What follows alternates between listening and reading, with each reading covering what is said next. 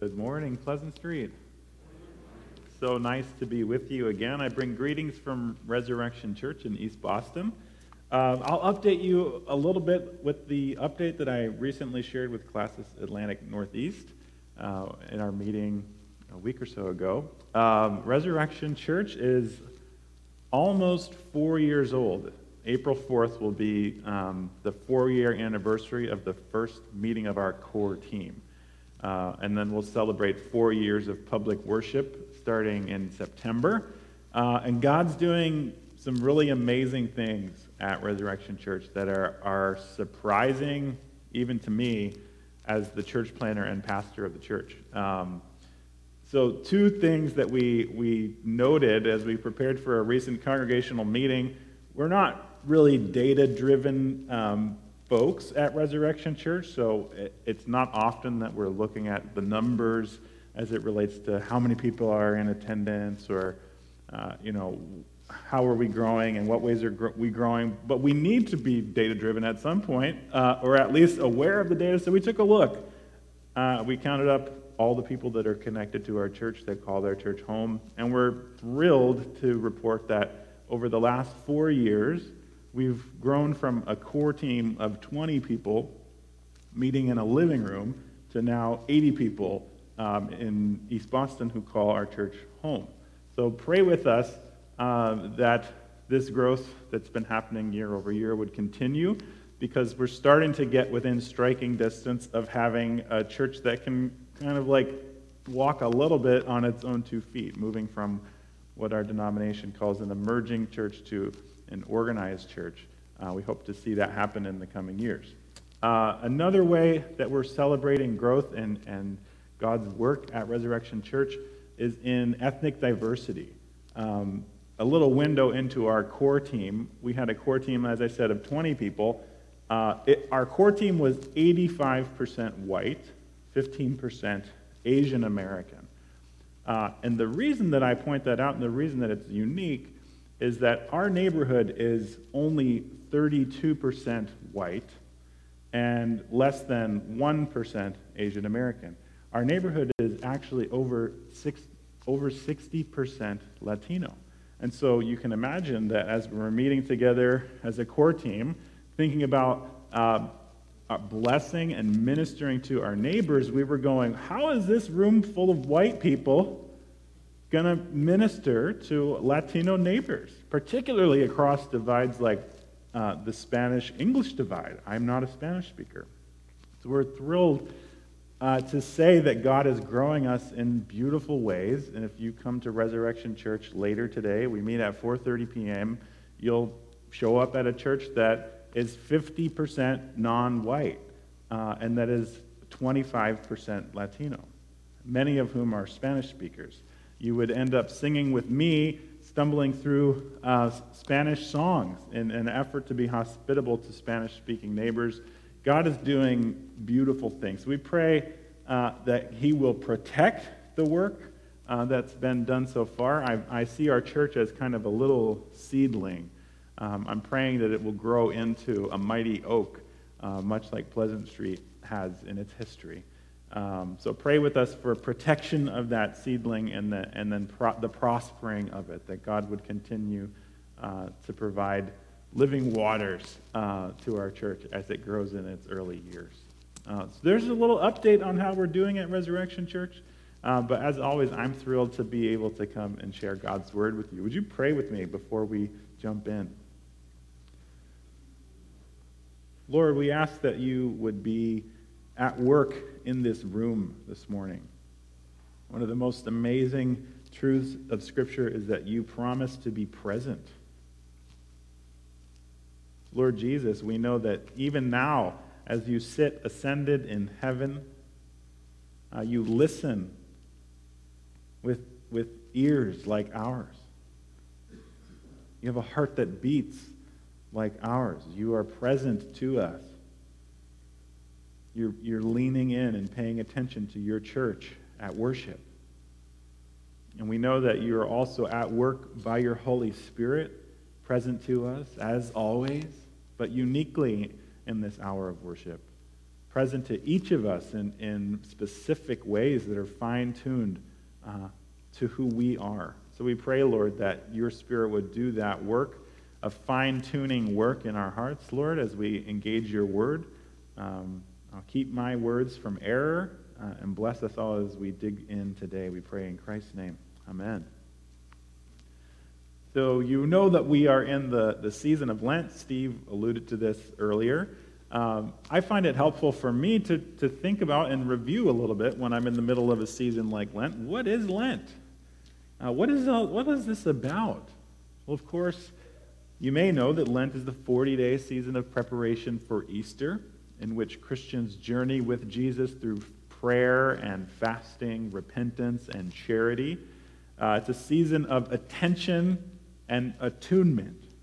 It's a time to take stock of our life with God and to purpose again to follow Jesus wholeheartedly. I love Esau Macaulay's perspective here. He says, the church presumes that life is long and zeal fades. That's my typo. Zeal fades. Does anyone know that feeling? The fading of zeal. Not just for some of us, but for all. And so the church has included within its life a season in which all of us can recapture our love for God and his kingdom and cast off those things that so easily entangle us. Lent is an invitation to plunge once again into the depths of the faith and to become more fully aware of the good life, the fully human, alive life, the life that is lived with God. If there's one thing that keeps me from really engaging something like this season of Lent, which really has this sort of gentle invitation in it, I hope you can see from Macaulay's quote, the one thing that keeps me from engaging a season like Lent is sloth. Sloth. According to tradition, there are 7 deadly sins, and only one of them shares a name with an animal. Sloth. I'd like to suggest that the sin of sloth is the most misunderstood sin on the list of 7 deadly sins. Why is that? Well, when you and I hear the English word sloth, we think about an animal like that. And then the second thing we think about is laziness.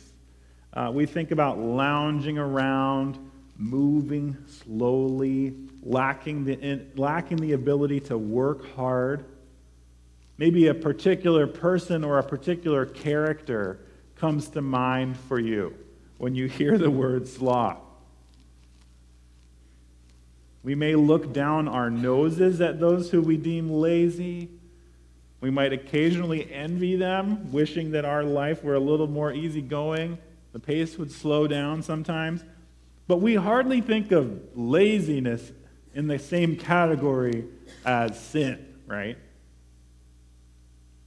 What if I told you that the sin of sloth has very little to do with laziness? What if I told you that all of us struggle with sloth? Even the busiest, most efficient, most productive member of Pleasant Street Church, whoever you are, you, like me, struggle with sloth. At the risk of getting myself even more confused, let me illustrate this by way of the animal kingdom, okay? There is nothing wrong with a sloth being a sloth. Can we agree on that? Sloths move at an extraordinarily slow pace, but it is according to their nature. They can't actually move any faster than they're moving. So let's say that a sloth is in danger, right? And here's a sloth, and maybe there's a crocodile over here coming to attack and munch on that sloth, right? The sloth clearly wants to get away. Question for the audience. How fast do you think a sloth can move? Like top speed, if there's a crocodile. Yes, sir.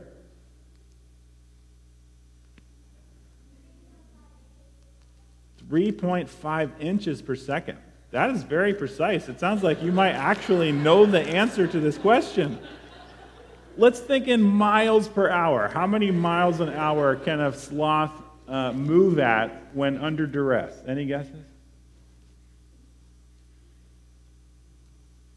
Maybe 2 miles? 1 mile an hour we have here? Okay, let's go with 1 mile an hour. Maybe they could muster up a burst of energy when threatened, right? To escape that crocodile. This is one of my favorite internet search results of all time. The maximum speed at which a sloth can move when under attack is 0.17 miles per hour. Maximum when threatened. I love that. Even if the crocodile's there, I don't know what the laboratory conditions were for measuring this speed. But let's get this straight. The sin of sloth is not primarily about people seeming to be lazy. Of course, our capitalistic society wants us to look at idleness as the greatest sin, right? Many of us were raised that way, to think of idleness as the greatest sin. With our Protestant work ethic, productivity is equated with righteousness, right? Industriousness is righteousness. But the sin of sloth is not primarily about our productivity or lack thereof. The sin of sloth is about our capacity to live according to our nature. So a sloth running at 0.17 miles an hour, it's living in accordance with its creaturely design.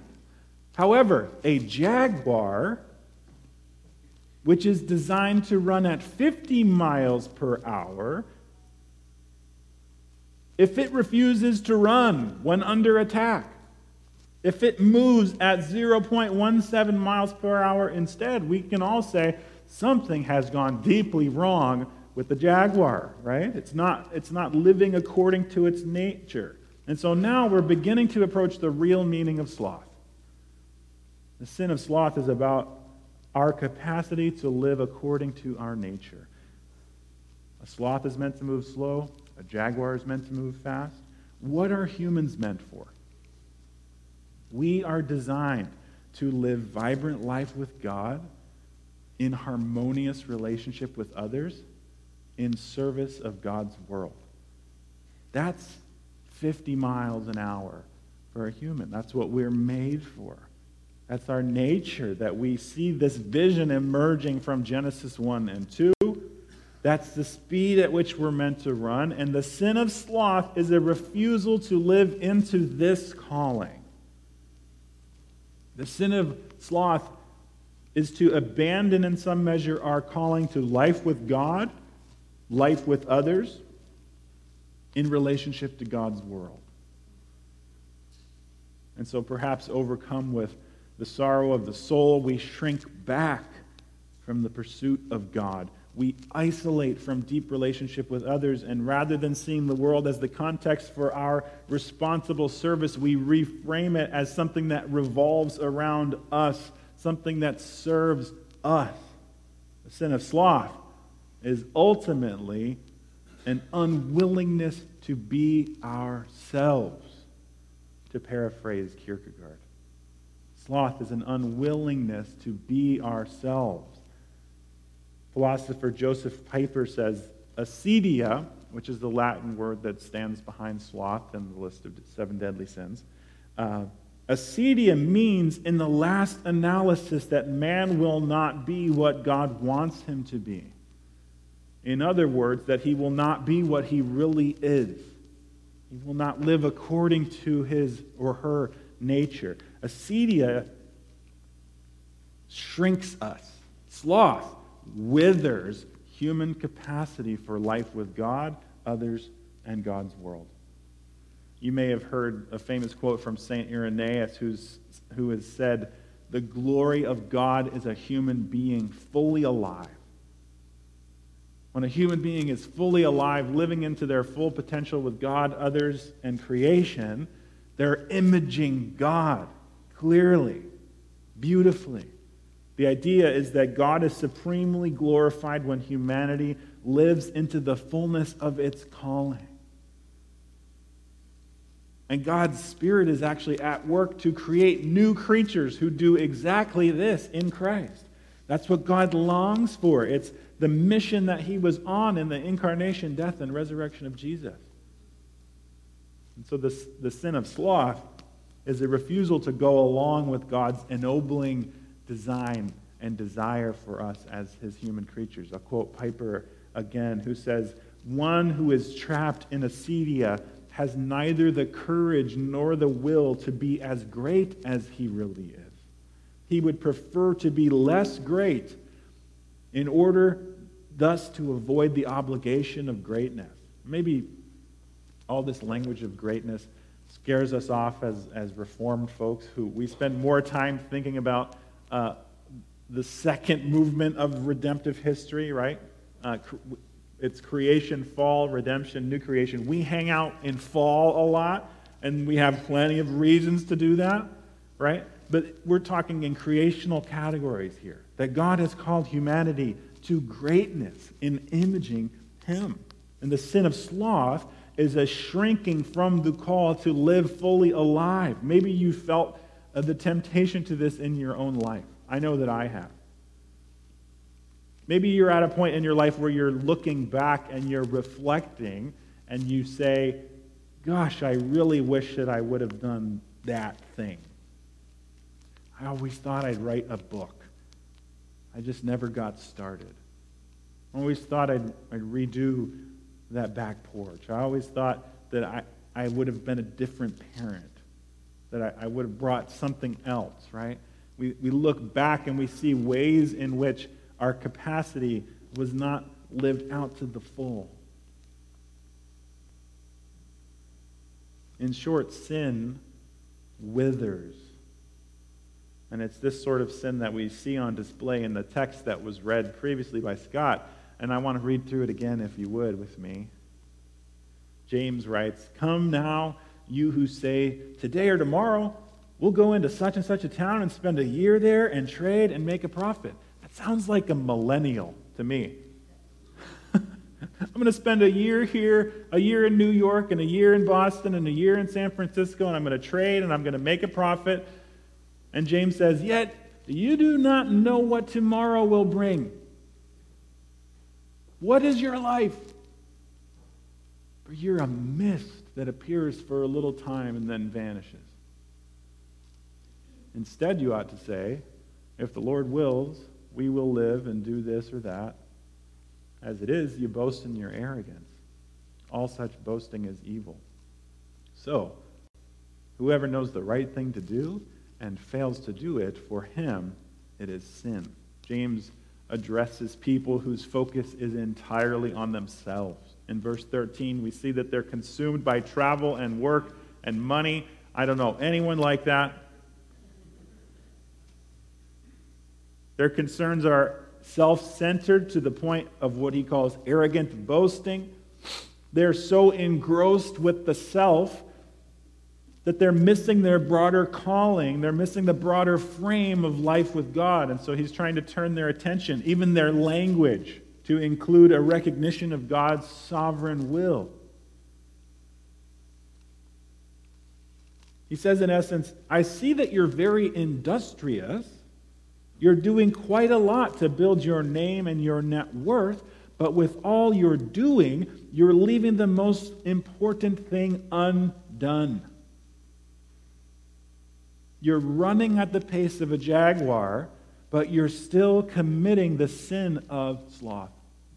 And he zeroes in on it in verse 17, where he says, "So whoever knows the right thing to do and fails to do it, for him it is sin." Now, you and I are used to thinking about sin in terms of things that we do wrong. Right? I shouldn't have cussed at that guy at the stop sign, right? That was a sin. I shouldn't have snapped at my spouse. That was a sin. I suspect that this view of sin, which is about committing wrongs, is particularly strong for us here in the U.S., where our justice system focuses almost exclusively on wrongs that were committed, right? So we are innocent until proven guilty of committing a crime. But in Scripture, sin is not only that which we do, but also that which we leave undone. Perhaps you've run across this language in a confession and worship at some point that was drawn from the Book of Common Prayer, where we say, we have left undone those things which we ought to have done, and we have done those things which we ought not to have done. And apart from your grace, there is no health in us.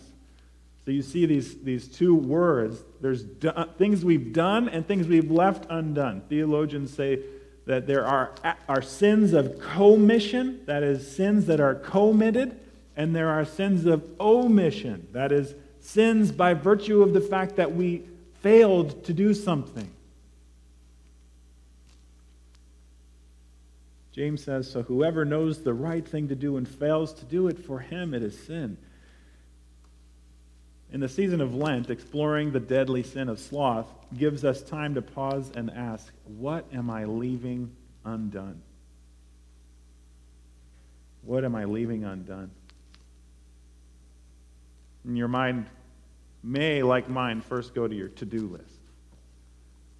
My to-do list has this terrible glitch in it. I just keep pushing things I don't want to do all the way down to the bottom. I don't know if anyone... So, I've got some things at the top that I have to get done today, and then there's an email at the bottom of the list that's been on the list for 3 months that I need to send. Things I've left undone.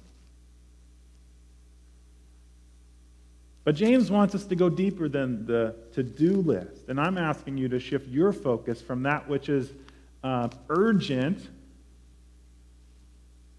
to that which is of utmost importance. Remember, the sin of sloth is about our capacity to live according to our nature. We're designed for vibrant life with God, with each other, with the world, with creation. So in light of that, I want you to ask, where am I shrinking back from all that God has created me to be?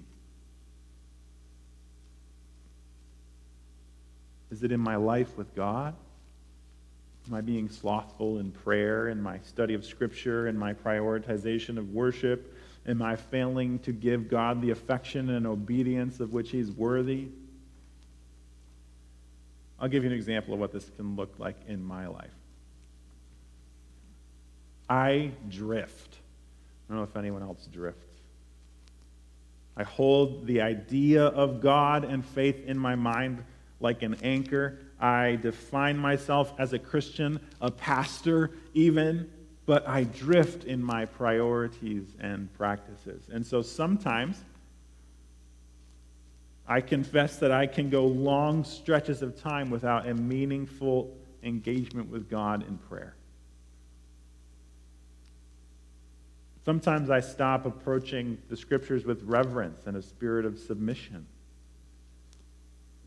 Sometimes I start seeing worship as dutiful and dry instead of delightful and potentially transformative.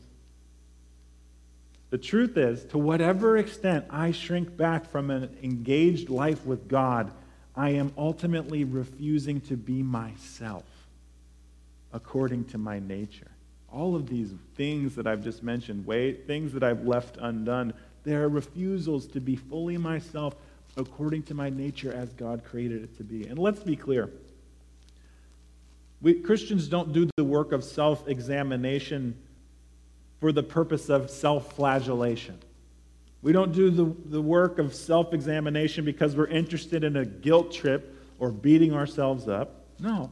During Lent, the work of self-examination is done because we want to be fully alive. Friends, the point I'm trying to get across is that sin wants to erode your humanity. We've got a plant in our living room that shouldn't be in our living room anymore because it's pretty much dead, right? It has these leaves that are dried up, they're curled up, and there's just, a few spots of green left, and my wife, who likes taking care of plants, is trying to convince me that this thing's going to turn it around, right? It's truly become withered. I don't know if we can turn that plant around, but God wants to turn us around whenever we are withered in sin. Sin wants to erode our humanity. That's what sloth does. It sends us into atrophy. We wither and we wilt and dwindle. We become less than fully ourselves. And God wants to sanctify us, to give us the courage to live, to form us into the image of Jesus, the icon of human aliveness. We will only thrive when we are in deep, enjoyable union with Jesus, who is the way, the truth, and the life. The life. It is Him.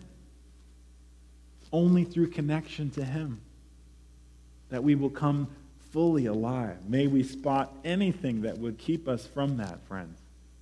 If in Lent you notice something that's leading to your withering, by the power of the Holy Spirit working in you, purge it from your life. There are other ways that sloth shows up, though. Perhaps I'm shrinking back from my calling to live in reconciled relationship with others. So I've been asking this Lent questions like, am I isolating?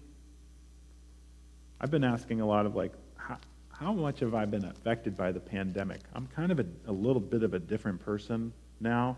Once I wore masks and stayed in my house for a long time, I got a little comfortable there. Not as eager or willing to engage with people. I'm a little socially awkward, as you might have noticed. And so I'm asking those questions. Have I grown comfortable?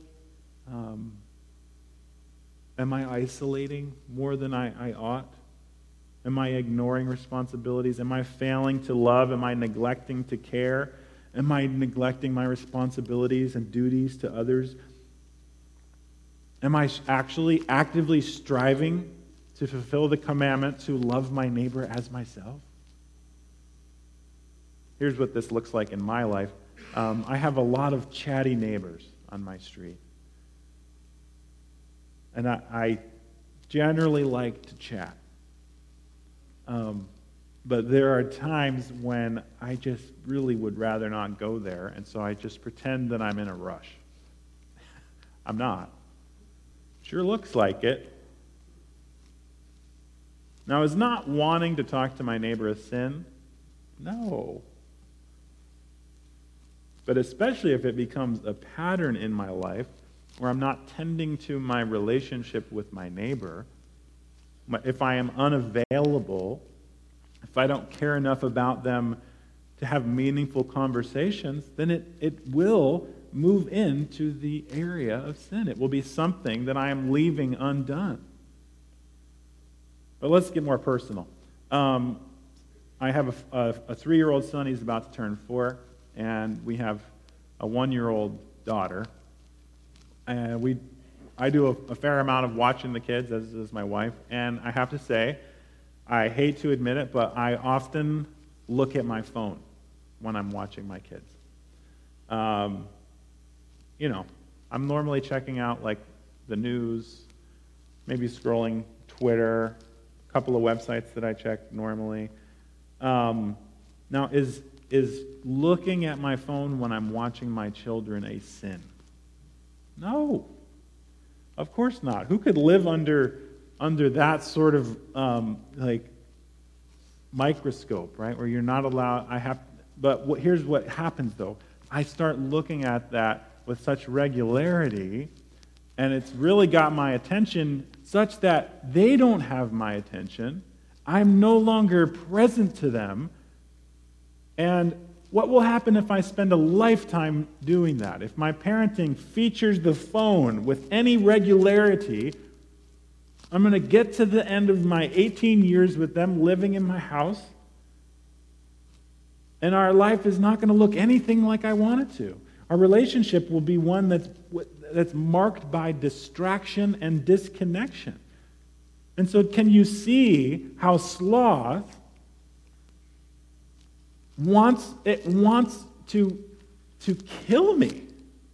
It wants to kill everything I love. If sloth had its way, it would ruin my marriage, it would ruin my parenting, it would ruin our church plant. Not even through the things done, but just from things left undone. Whoever knows the right thing to do and fails to do it, for him it is sin. By the power of the Holy Spirit, we must name not only what we've done, but what we've left undone, so that we can encounter the comprehensive, restoring grace of the God who leaves nothing undone. The God who leaves nothing undone. I love when you look at the ministry and life of Jesus, sloth is nowhere in sight. When Scripture says that Jesus was without sin, this is an amazing thing to think about. It's not saying only that he didn't commit any sins, which would be hard enough. It's also saying that he failed to do nothing. Does that even make sense? He left nothing undone. It doesn't mean that he only avoided wrongdoing, but that he actively did everything right. Theologians call this the active obedience of Christ. The picture of human perfection. And what did he do? He did what all humans are created to do. He lived a vibrant life with his Father. You see it all over the Gospels. He's getting away to be with the Father. Not like me, getting away to be in a rush to get into the car so I don't have to talk to my neighbor. Yes, he withdraws from the crowds, but why does he do it? Be with his Father. Lives a vibrant life with God the Father. And he lives a vibrant life in harmonious relationships with others in service of God's world. And his fulfillment of the human vocation. This is why he's the second Adam, the last Adam, because he does it all just right. In his fulfillment of the human vocation, he's led to a cross where he took upon himself all of our sin, every last bit of it, every wrong we have ever done. And we're accustomed to thinking about that, right? My guilt and my shame, everything I've ever done wrong, Jesus has borne it for me on the cross. But friends, there is good news here.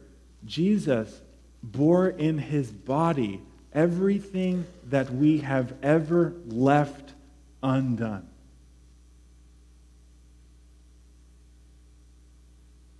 Everything that we have ever left undone, he has carried on the cross. And so when you take stock, and when you look back, as many do, with regret,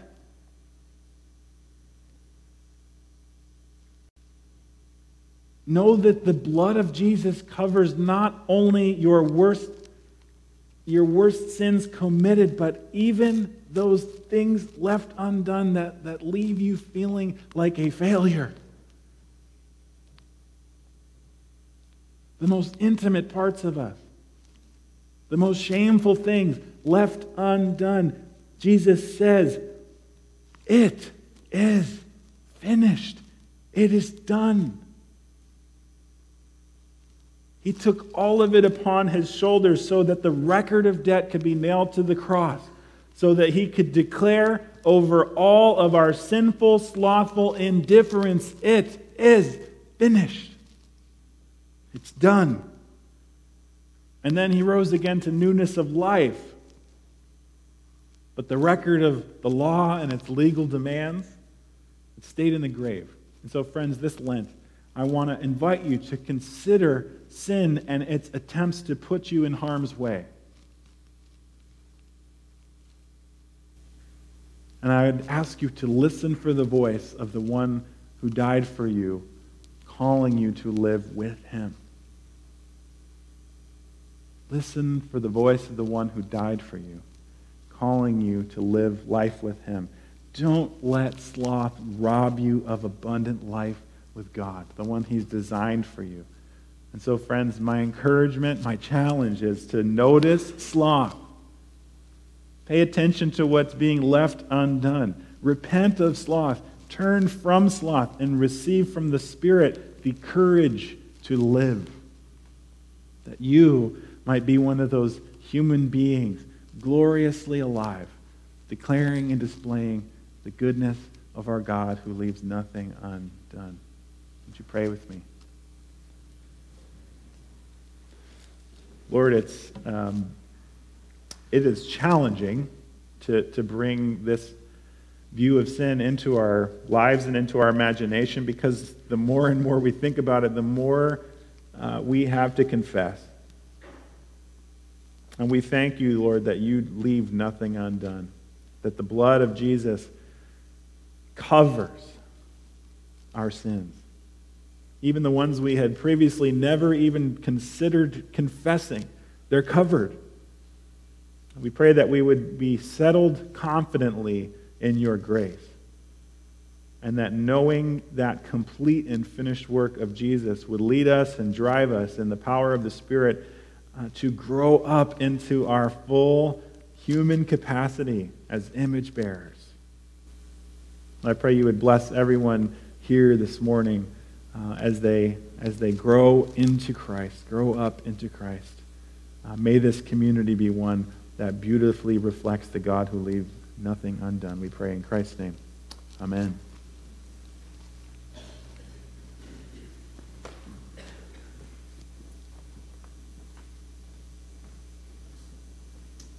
It's now time for our echo dismissal. So this is for students grade 3 through 5. They're invited to come up and be dismissed.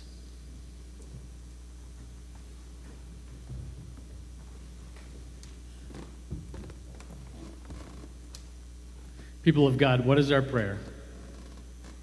Almighty God, thank you for the gift of your word. And now for you students.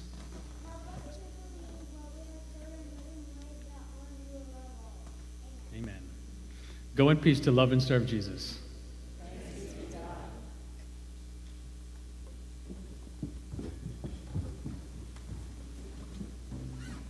Our congregation, if you would just stand in body or spirit as we continue with our worship.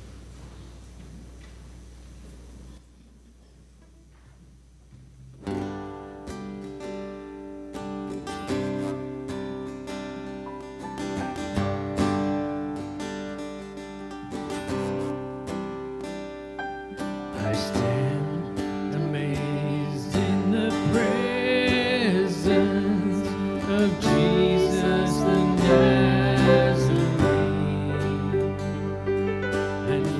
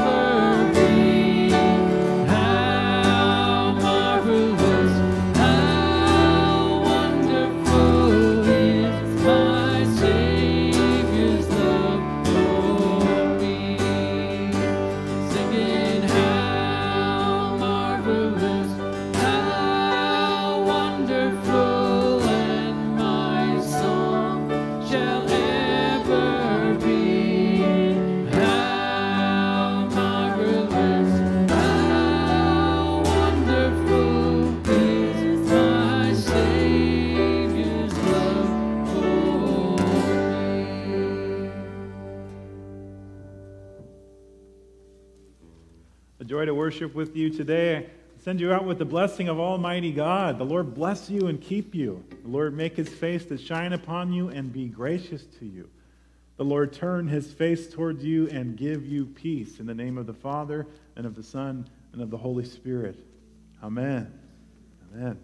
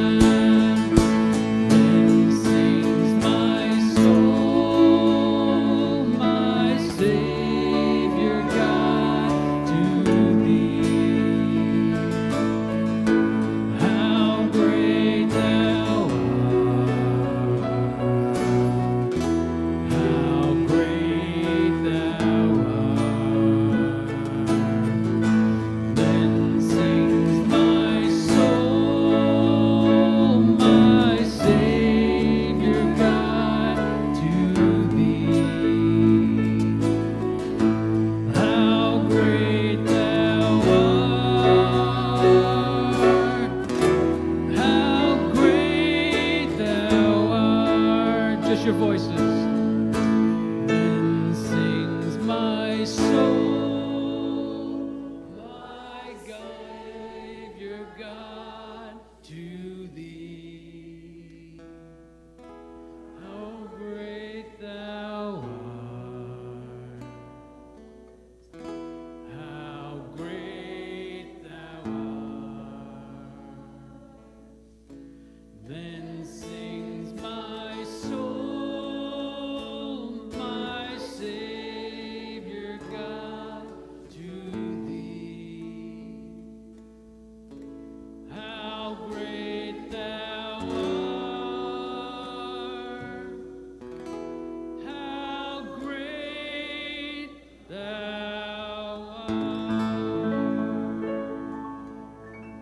Friends, go now in peace to love and serve Jesus Christ.